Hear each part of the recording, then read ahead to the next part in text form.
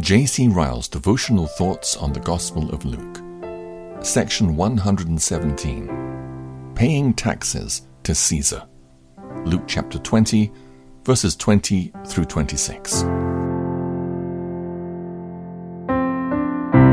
And they watched him, and sent forth spies, which should feign themselves just men, that they might take hold of his words, and so that they might deliver him unto the power and authority of the governor.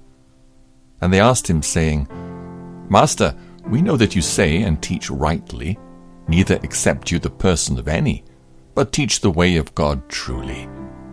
Is it lawful for us to give tribute unto Caesar, or no? But he perceived their craftiness, and said unto them, Why tempt you me? Show me a penny. Whose image and superscription has it? They answered and said, Caesar's. And he said unto them, Render therefore unto Caesar the things which be Caesar's, and unto God the things which be God's.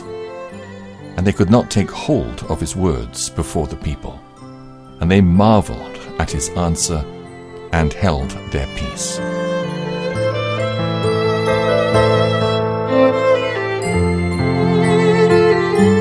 Let us mark for one thing in this passage the cloak of goodness under which some of our Lord's enemies approached him. We read that they sent spies who pretended to be honest. They hoped to catch him in something he said, so that they might hand him over to the power and authority of the governor.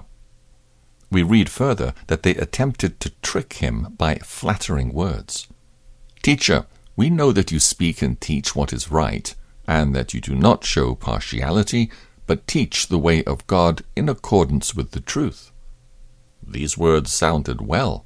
An ignorant bystander would have said, These are sincere inquirers after truth. But all was hollow and unreal.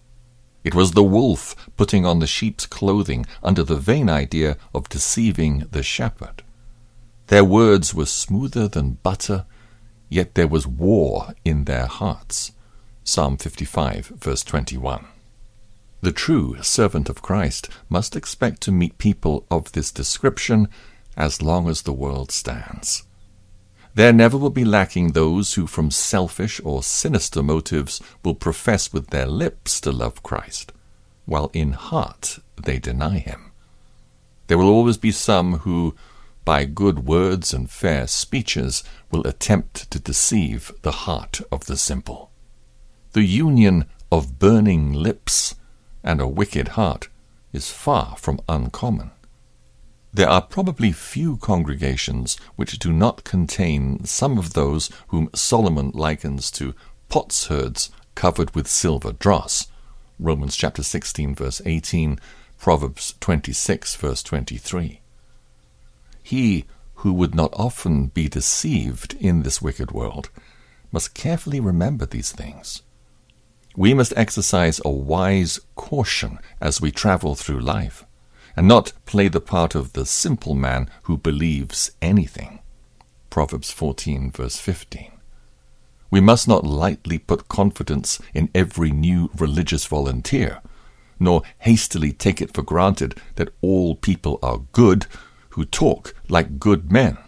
Such caution at first may appear narrow-minded and uncharitable, but the longer we live, the more we shall find that it is needful.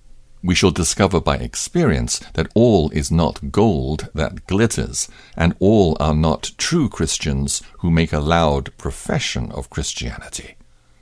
The language of Christianity is precisely that part of religion which a false Christian finds it most easy to attain.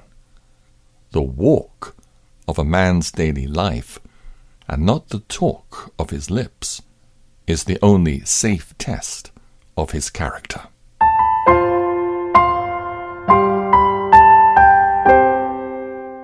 Let us mark for another thing in these verses the consummate wisdom of our Lord's answer to his enemies.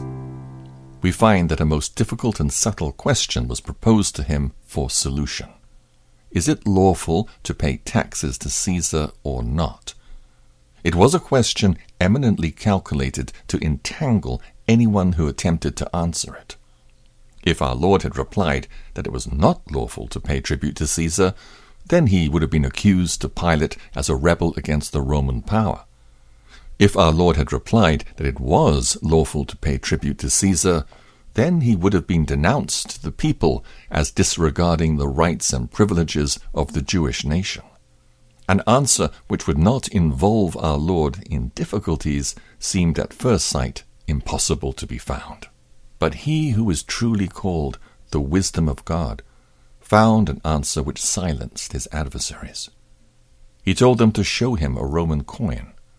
He asked them whose image and superscription was on that Roman coin. They answered, Caesar's. At once our Lord made that Roman coin the groundwork of a reply at which even his enemies were obliged to marvel. Render, he said, unto Caesar the things which are Caesar's, and render unto God the things which are God's. They were to render to Caesar the things which were Caesar's. Their own lips had just confessed that Caesar had a certain temporal authority over them. They used the money which Caesar had coined. It was lawful money between man and man. They probably had no objection to receive gifts and payments in Roman coin. They must not therefore pretend to say that all payments to Caesar were unlawful. By their own admission, he exercised some authority over them. Let them obey that authority in all temporal things. If they did not refuse to use Caesar's coin, then let them not refuse to pay Caesar his dues. They were to render to God the things which were God's. There were many dues which God required at their hand, which they might easily pay, if they were only inclined.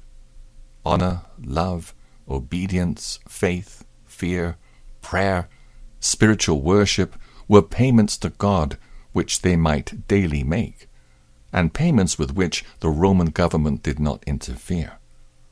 They could not say that Caesar made such payments impossible. Let them see to it that they gave to God his dues in spiritual things, as well as to Caesar his dues in temporal things. There was no necessity for collision between the demands of their temporal and their heavenly sovereign. In temporal things, let them obey the powers under whose authority they allowed themselves to be. In spiritual things, let them do as their forefathers had done, and obey God. The principles laid down by our Lord in this well-known sentence are deeply instructive. Well would it have been for the peace of the world if they had been more carefully weighed and more wisely applied. The attempts of the civil power in some countries to control men's consciences by intolerant interference, and the attempts of the Church in other countries to interfere with the action of the civil power have repeatedly led to strifes, wars, rebellions, and social disorder. The injuries which the cause of true religion has received from morbid scrupulosity on one side and servile compliance to state demands on the other side have been neither few nor small.